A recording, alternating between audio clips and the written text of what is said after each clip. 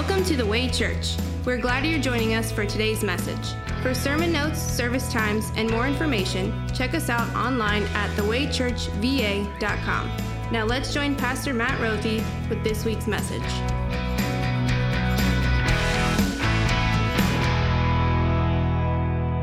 Our sermon lesson this morning is taken from Paul's letter to the Galatians chapter 2.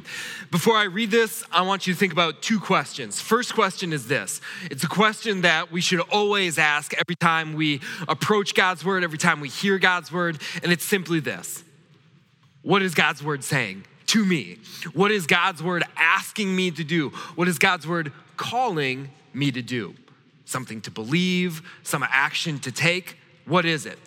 All right, that's the first question. Here's the follow-up question to that.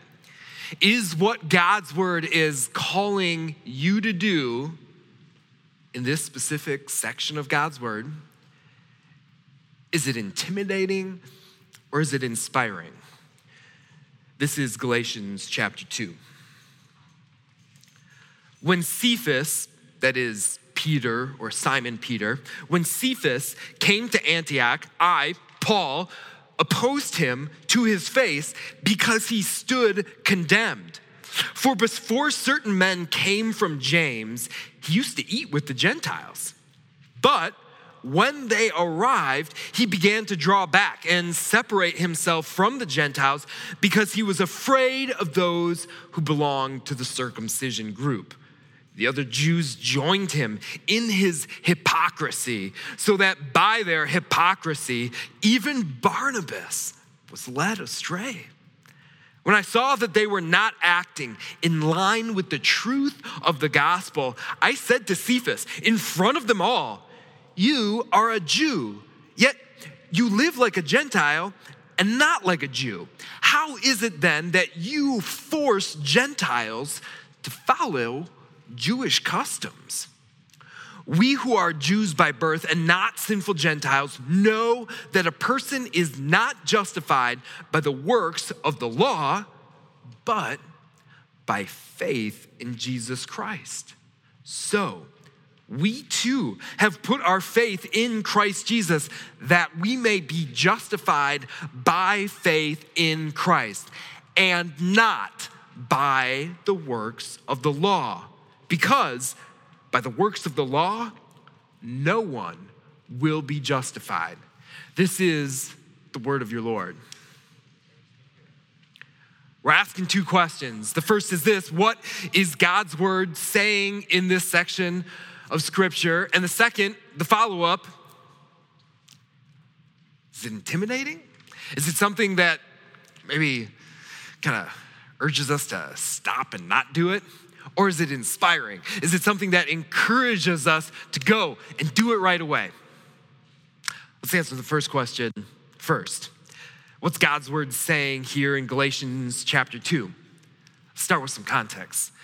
Galatia was an area that Paul visited on his very first missionary journey. He would go there again on his second and third mission trip, but evidently, here's what happened. Paul went and he preached the gospel. He preached that you are saved not by doing things, but you are saved because of what Christ did. You're saved by faith in that. You are justified. Justified means that you are declared by God not guilty of your sins, not because of your works of the law, whether it's circumcision, keeping festivals, keeping religious regulations, or just how good your performance is. No. You are saved by faith in Christ. That's the gospel. And that's the gospel, the message that Paul preached. But then, evidently, this happened. Some people came along, and scripture calls them Judaizers, people who said, yeah, actually, no, you still got to be circumcised. No. Yeah, we believe in Christ, and yeah, he's great. He came and he forgave your sins. But to get that forgiveness, you got to do some things. Circumcision, certain festivals, certain way of dressing, certain way of acting. You must follow the law, or that forgiveness, it's not yours. So Paul wrote a letter.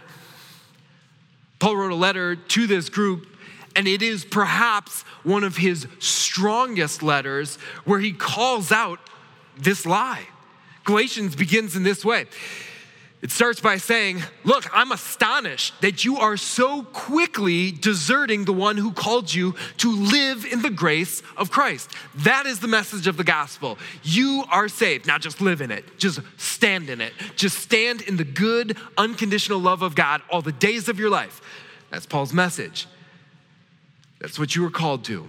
But you're turning to a different gospel, he said. A different gospel, get this, which is really not a gospel at all. Look, that which you think is a gospel, if it has stuff added to it, like, wait, but you need to still be circumcised, and you need to do this, and also that. That's no gospel at all. The gospel is good news. It doesn't demand anything from you. Paul continues. He says, evidently, some people are throwing you into confusion and are trying to pervert the gospel of Christ. But even if we or an angel from heaven should preach a gospel other than the one we preach to you, let them be under God's curse. He gets even stronger than that if you read the rest of the letter. But Paul is serious. He said, let an angel, let anybody who comes and tries to tell you that there is something else on top of the gospel alone that saves you, they're cursed. He lays this out for them. He lays out this message, and he does so with all enthusiasm and passion because he's concerned. And then we get to Galatians 2, which is where our reading came from today. And what Paul does is share an example. He shares an example of just how serious a matter this is to add things to the gospel. And he shares an example from his life to point out how serious it is and, well, how to deal with it. This is what happened. He said when Cephas, that is Peter, like the Peter from the Bible, when Cephas came to Antioch, Paul said, I opposed him to his face because he stood condemned. In other words, he didn't have to stand on trial. It was just evident from what he was doing, it wasn't doing something right. He was in the wrong. I came and I had to oppose him. This is what he said, and here's why. Because certain men came from James. Before certain men came from James, he used to eat with the Gentiles. What does that mean? Well, there used to be a ceremonial law that said that Jewish people could not eat with Gentile people, non-Jewish people, because if they did, they'd be unclean. But when Christ came, he fulfilled the law, and Christ actually appeared specifically to Peter and said, look, those ceremonial laws, I fulfilled them. They're done. They're gone away with. You don't have to pick and choose which foods are right and wrong to eat. You can eat it all. God made it all. And as far as all, you can eat with all people. And Peter said, okay. So he did this. He used to do this. He was in the habit of doing it. But when certain men arrived, he began to draw back. He began to separate himself from the not Jews because he was afraid of those who belonged to the circumcision group. He was afraid of people. Peter, bold Peter, who walked on water, who said, Lord, I will die for you. He got scared. He got scared because there were certain men who belonged to a group that said, no. Jesus is great. But if you want to really have his blessing, got to be circumcised. You still have to. You can't be saved if you're not circumcised, if you don't follow the ceremonial law. And so Peter, well, Paul says, was being a hypocrite.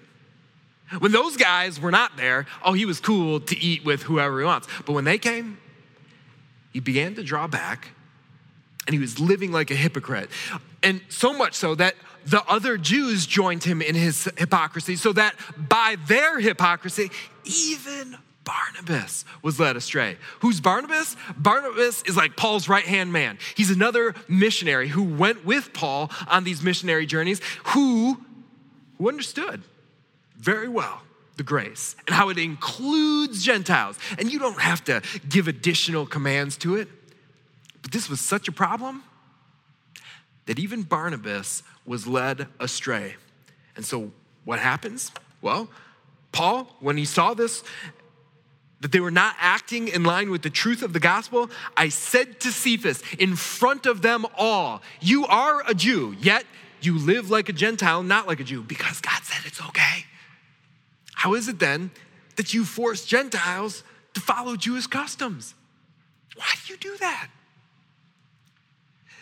This is what happened. This is the example that Paul gives to his Gentile congregation, Galatian congregation, who is both Jew and Gentile.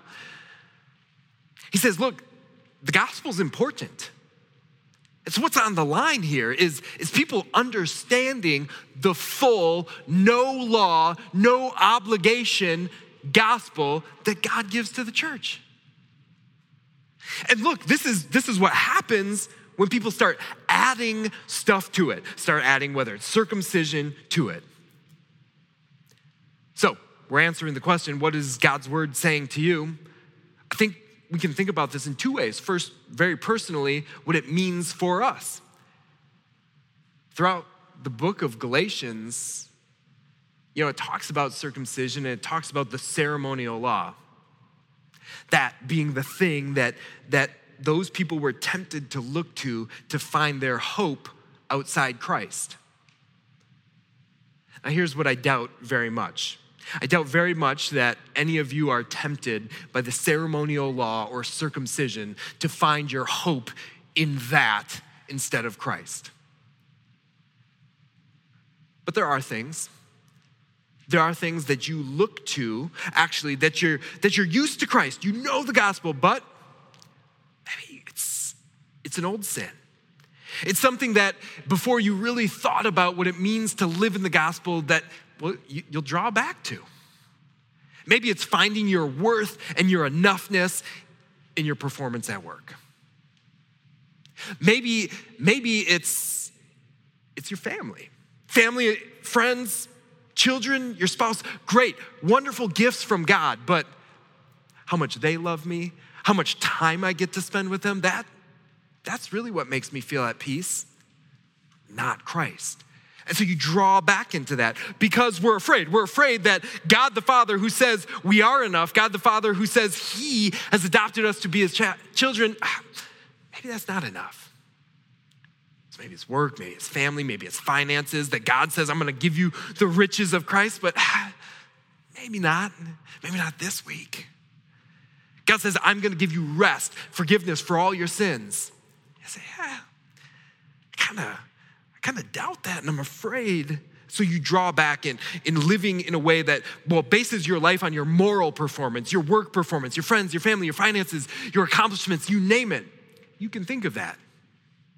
You can think of that thing for yourself, but you can think of that and you can see that also in others.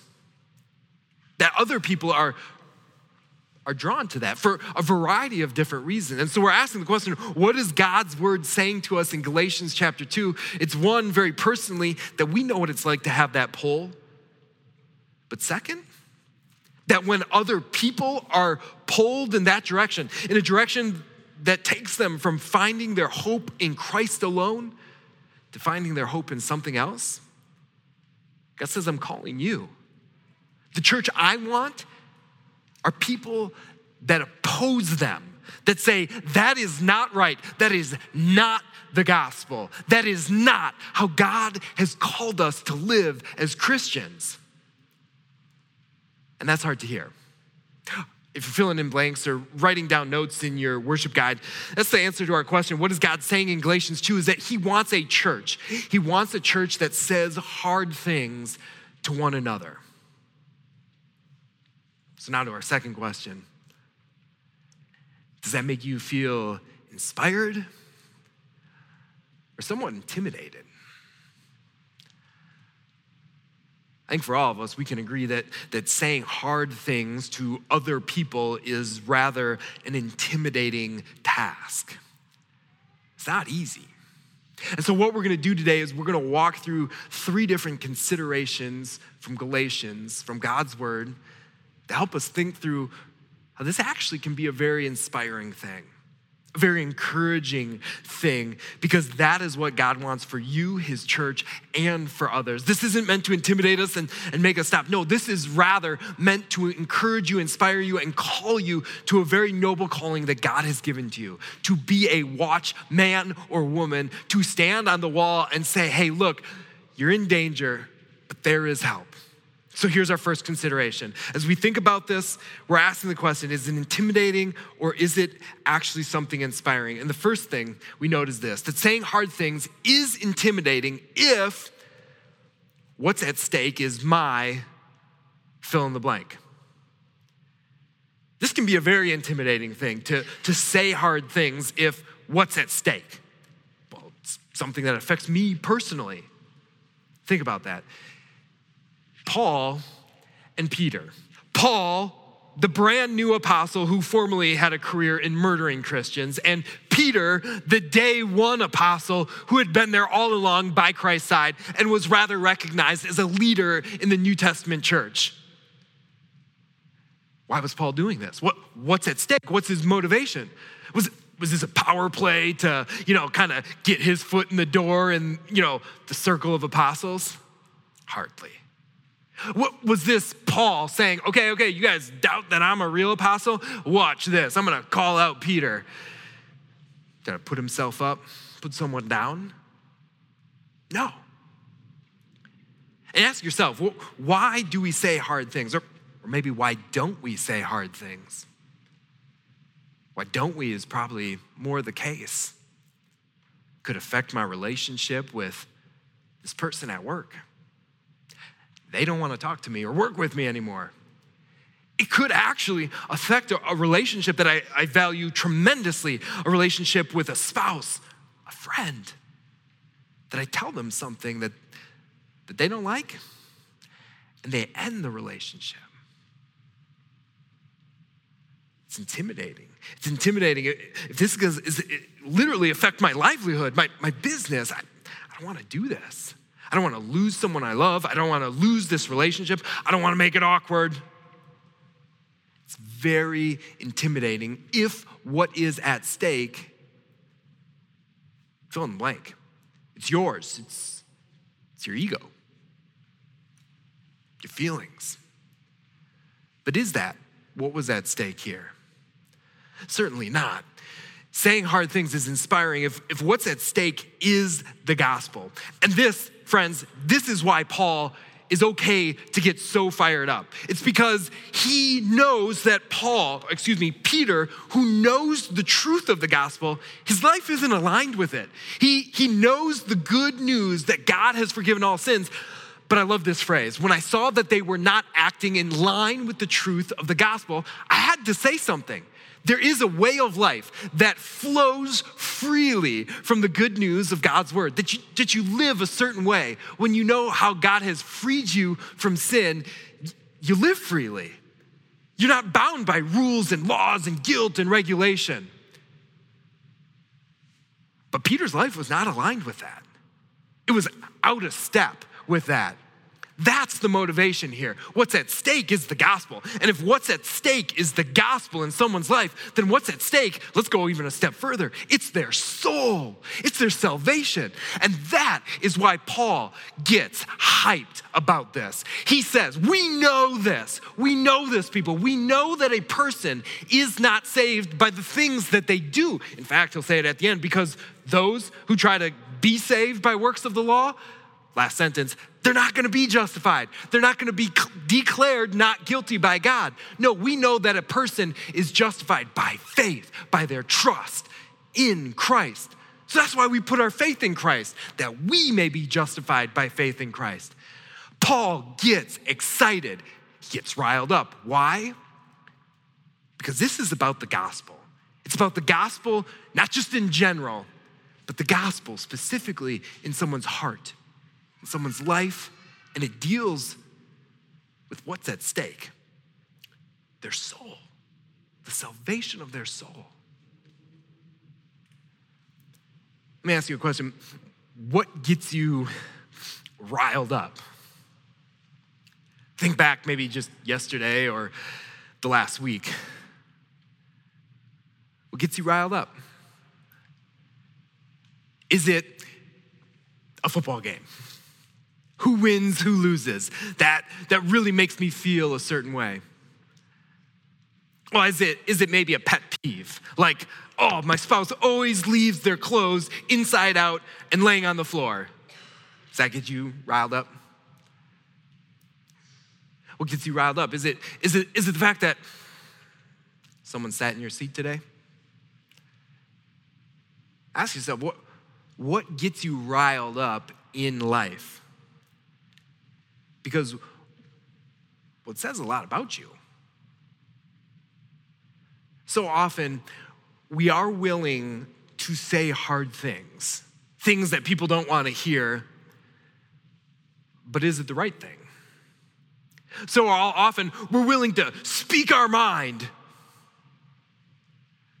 but are we willing to speak what's on God's mind? There's a lot of things that we could get riled up about. Hot topic issues, politics, newsworthy things that we could get riled up about. But Paul says there's one thing that I will not remain calm about, and it's the gospel. It is the gospel, because what's at stake with the gospel is the salvation of your soul.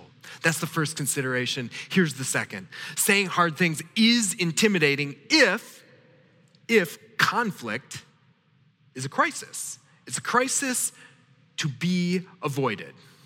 Make no mistake about this. This is conflict.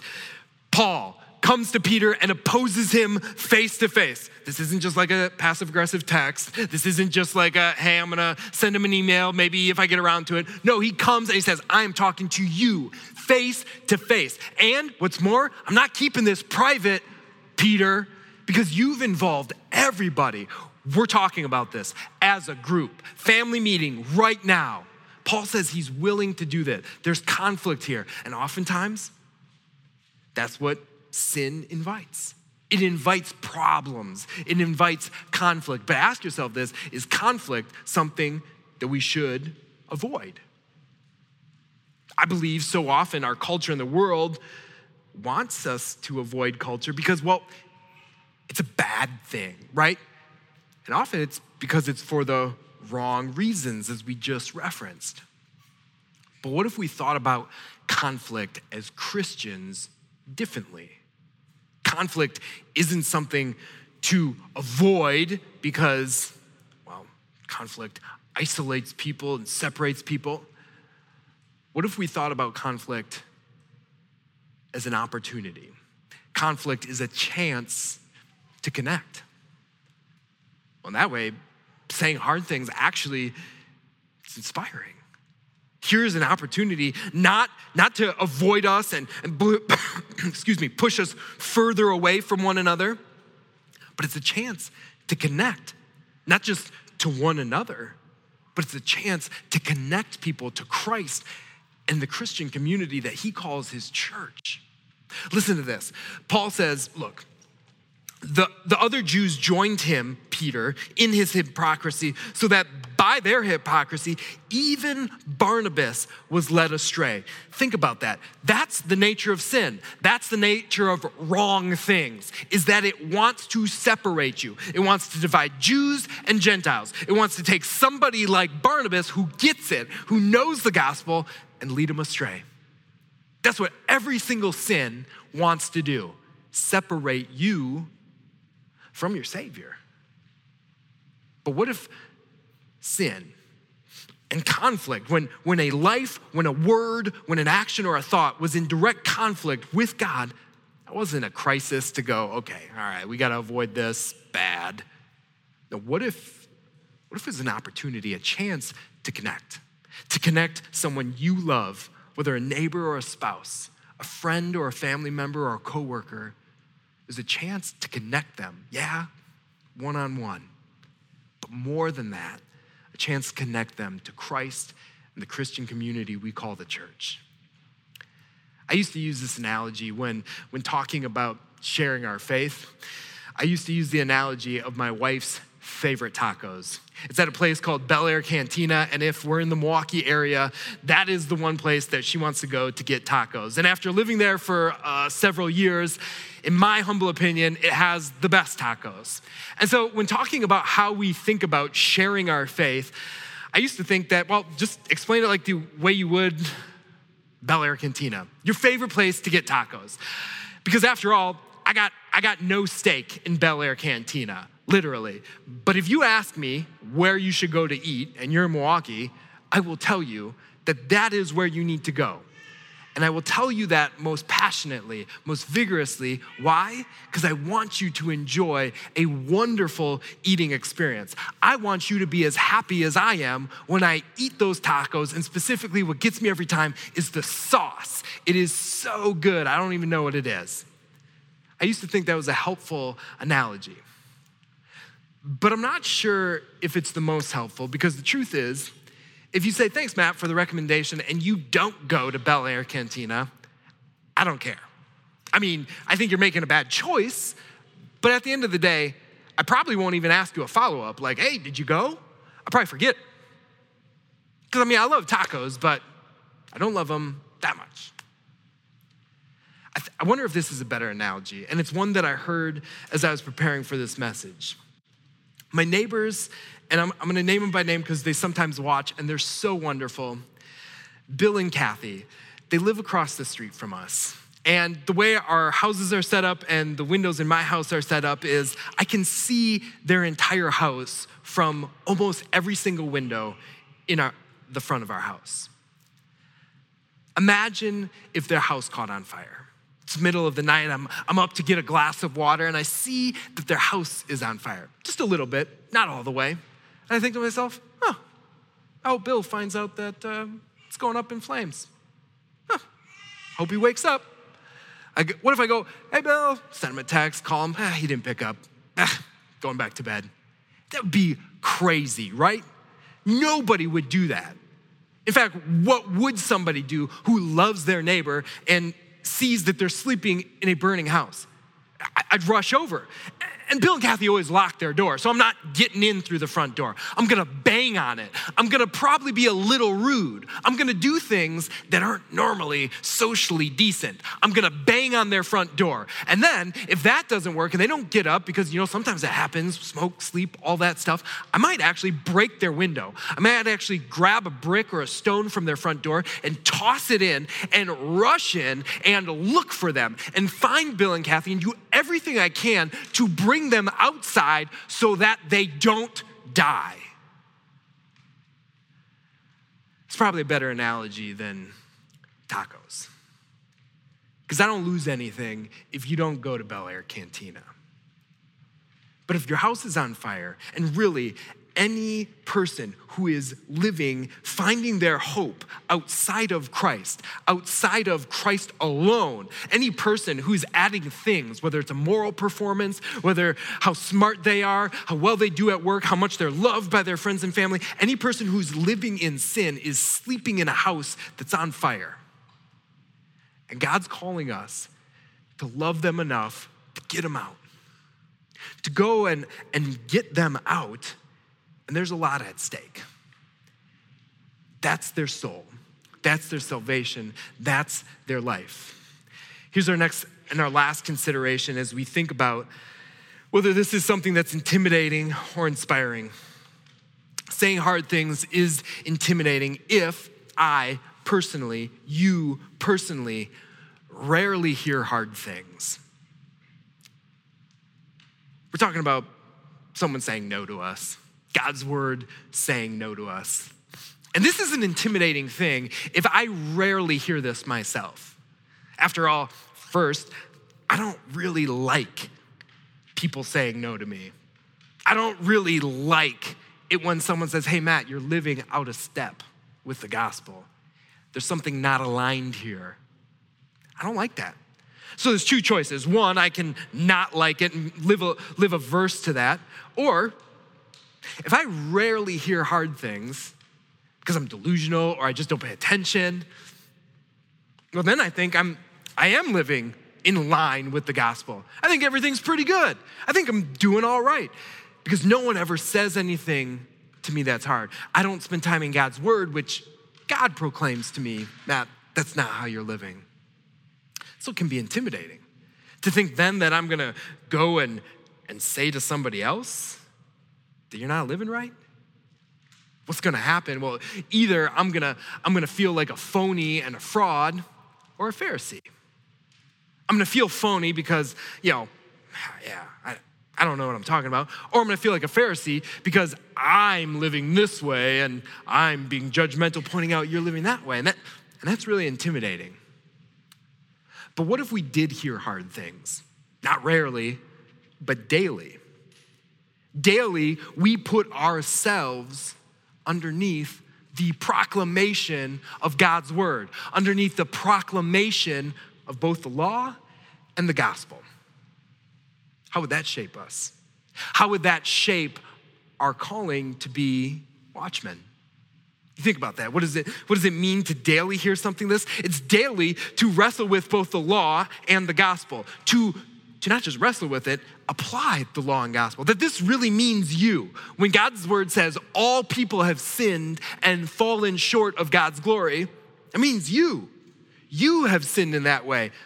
And yet, all, and that includes you, all people are justified. That is, declared not guilty by God freely, by his grace.